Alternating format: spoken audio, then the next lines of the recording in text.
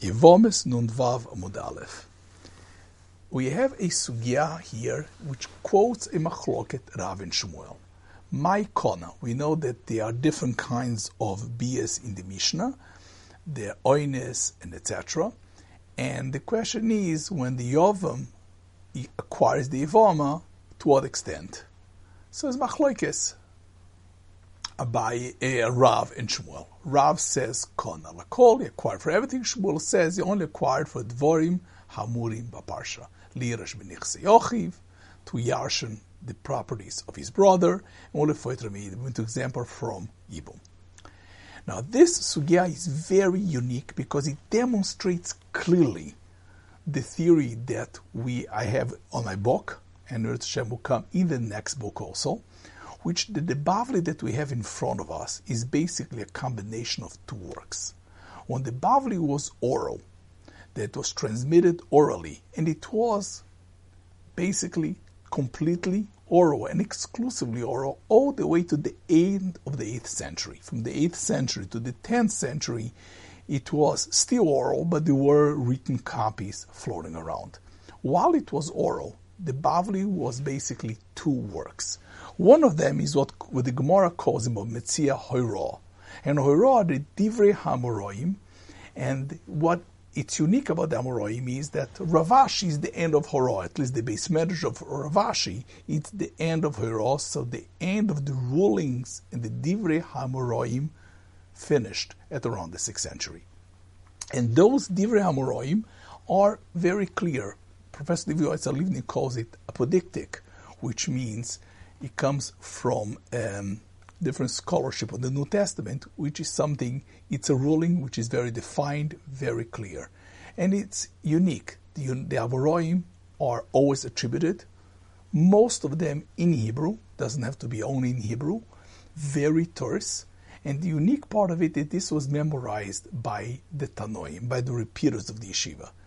We have this mentioned in the Geonim, that there were throughout the yeshivas in the time of the Geonim a job called the Tanoim, and the Tanoim not to be confused with the earlier Tanoim, which were the Chachmei HaMishnah, but they were the memorizers, the recorders, the repeaters of the yeshiva, and they memorized the Divrei Tanoim. At the beginning of the 6th century, they started memorizing also the Divrei HaMoroim, because the Moroim were fixed. And I call that the Proto-Talmud. But the interpretations, how to interpret, that's the stom of the Gemara. And that is something that went on and continued growing and evolving all the way until the Bavli was written at the end of the 8th century, or at the end of the 9th century. But the truth is, it actually in some ways continued, but once you had written copies, they could not evolve anymore because people looked at it and said, okay, this is much later. This is Rabbi Yudai Goen, right in the end of the 8th century. Rabbi Yudai Goen, his Hoisophes, his accretions, were detected, and the Rishonim already say this is the Hoisoph of Rabbi Yudai Goen, but the Goen was not unique. This is a process that went through the time of the Geonim. Only by the time of Rabbi Yudai Goen, when the first copy started circulating, they were able to discern between anything which was new, which was not. So the stom of the Gemara is always in Aramaic. It's discursive. It's a shakla vitaria. Has unique terminology. B'maika mipalgi, kuli alma loy pligi, and it's in Aramaic and it's anonymous. Professor Shama Friedman actually has 14 rules that you could identify the stoma. But in our sugya is very easy. What are the Divrei HaMoroim?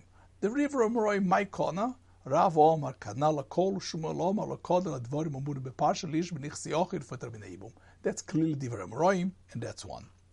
The next part of the Amoraim is Rav Nachman. Omar Rav Nachman, Omar Shmuel, Kol Shabal Machil, Yovan Machil, Kol Shenabal Machil, Yovan Machil. Very easy. Rav Nachman said, that Shmuel said, in any case of the woman's marriage, her husband, the original marriage of her husband entitles her to a truma, she continues. The Yovam also gives a truma. But in the case that the Baal does not partake, does not entitle her to eat truma, the Yovam is in the machel. And then the Gemara, right? This is the Proto-Talmud, also in Hebrew Meisvei, Meisvei, we know that that's the Bnei Yeshiva asking, Bat Yisrael Pikachat Shenisarsa Abrasa Bezei Yofe Koach Hayov Mikoach Habal. This is very clear, and you see something unique. There are two Ika de Amris in our sugya. The two Ika de Amris are very, very different. But interestingly enough, these Divrei HaEmoroim with the proto-Talmud is the same. Always they quote Rav Shmuel, Machloikes Rav Shmuel. Then we quote Rav Nachman in the name of Shmuel. And then you quote a kasha from a brisa. That's the Meisvei Bas Yisrael Pikacha Shenisarsa. And it doesn't matter what lishna it is. What changes is the Aramaic portion, discursive, the analysis, the shakla vetari of the sugya. How you connect and how you interpret this divrei amoroim. How you connect, how you create a sugya. A sugya comes from the Aramaic word of sagi, a path. How do you create a path between the divrei amoroim? And that's very different between the two sugyas, because they come from two different Bati Midrashos, and that's why the stoma is different. They come to interpret the proto-Talmud, and you see that very, very clear in our sugya. Let's look at the first lishna. The first lishna quotes Rav and Shmuel. Great. Then Mina nisuim lidivri hakol ochla dehaves korchol meikora. Then the stoma, the Gemara goes to interpret and say, okay, let's explain this Machloikes Rav Shmuel. What are we talking about? So here is in Aramaic, number one. It is discursive because it's an interpretation, which is all the stoma the Gemara is an interpretation, and it's in Aramaic. And so the Gemara also said that perhaps if she was in Nisua, completely married to her husband, there's no machloket. So, and she continues eating truma because she ate truma before, so it's an extension of the previous nisuin. Kipligi, and kipligi, the word pligi is a very characteristic usage and terminology of the stoma. And he explains. Now, the Gemara is going to connect these to the words of Rav Nachman and Shmuel, because the Rav Nachman and Shmuel is another tradition of Shmuel that was not kept by the Besmedrash of Shmuel, but was kept specific by Rav Nachman. And that tradition says, Kol Shabal Machil, Yava Machil, Kol Shabal Machil, Yava Machil. So the Stoma the Gemara says, this words of Rav Nachman and Shmuel must be actually telling you that the previous halach of Rav follows the same tradition of Rav Nachman. And that's why the words ve'oz the Shmuel tamei, again in Aramaic, that's the stoma. Rav Nachman is in Hebrew, Kol Shabal Machi, Lova Machi, because that's part of the Proto-Talmud. Then the Proto-Talmud quotes a kasha from a brisa. So now you're going to explain what is exactly the kasha. Again, the shakla vetaria, which is the path of the sugya, is explained by the stoma. You see that the brisa is in Hebrew, changes to Aramaic. Bishlem ale Rav nicha, to Rav is okay. Ela lishmuel kasha, and then Omar lecha Shmuel. And so the stoma, the Gemara answers and actually infers words into Shmuel. That Shmuel would have answered or could have said to you, Ema, Hochi v'lo yispik, eino yecheles, and he changes the girsa of the ma'isa, umay bezu, v'chulei. So that's the sugya. Ve'ika de amri. So here is another version. Now the different version doesn't change the divrei amoroim at all, because they are discussing and interpreting an existing text.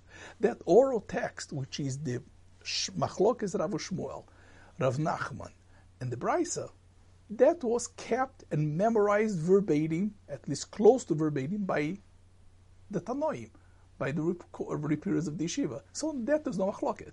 Another Beis Medrash has a different way of learning the machloket. So again, you quote Rav Shmuel, Veika de Amre, but you explain differently. That Mina Erosin, the opposite. That the interpretation will be that the machloket kipligi is only Mina Nisuin. But if it's Babetrotal, Kule Alma, everybody agrees that you don't keep league. Again, this is the stoma.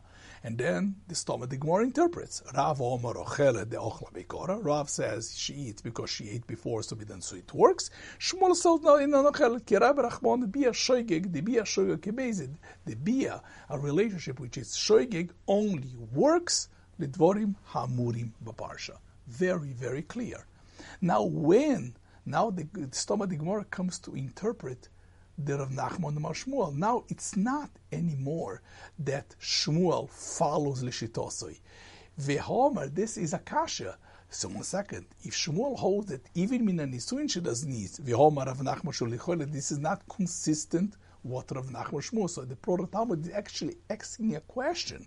This is not consistent with Shmuel, of the Rav Nachman name of Shmuel, because there is saying that if the Baal was already giving his wife Truma, the Yovam continues. 1 second, that's not consistent with Shmuel, because Shmuel is telling you, according to this version, that even Mina Nisuin she doesn't eat.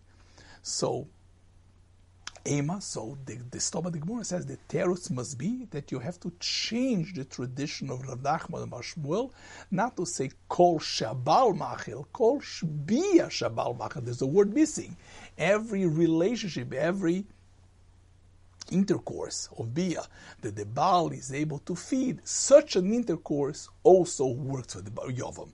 So that's the chidush, and that is basically how the Gemara understands what is the function of that tradition of Rachna Shmuel.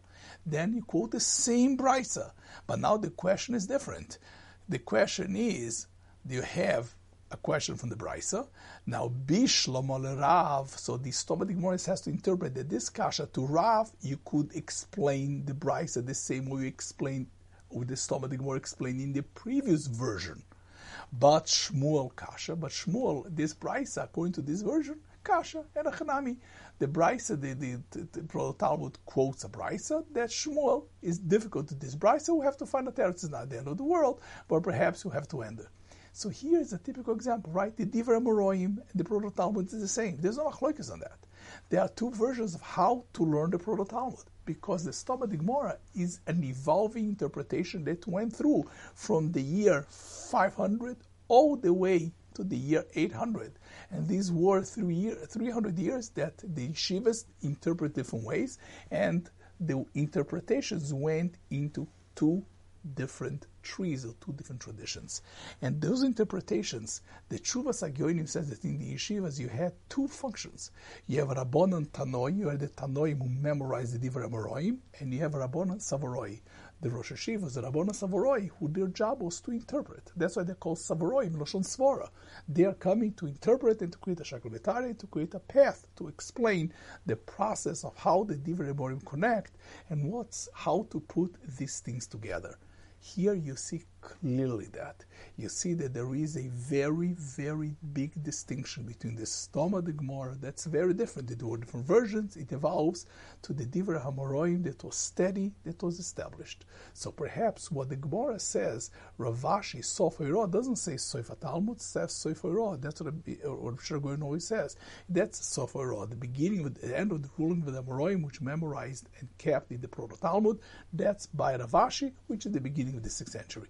However, the Stoma de Gemara, this continues, evolved as the Shakla Vetaria. The only reason it stopped is because when there were the copies at the end of the 8th century, copies were being sent through Europe, through Spain, so they were controlled copies. So the Stoma de Gemara couldn't evolve anymore, because then these things would be obvious and discerned, as it was the Yudai Goin, which is from that Kufa. So here, I think that is a very unique opportunity for us to appreciate the evolution of the Bavli and to see how interesting the system worked, and to try to visualize how the Bavli developed in its oral form from the 6th century all the way to the end of the 8th century.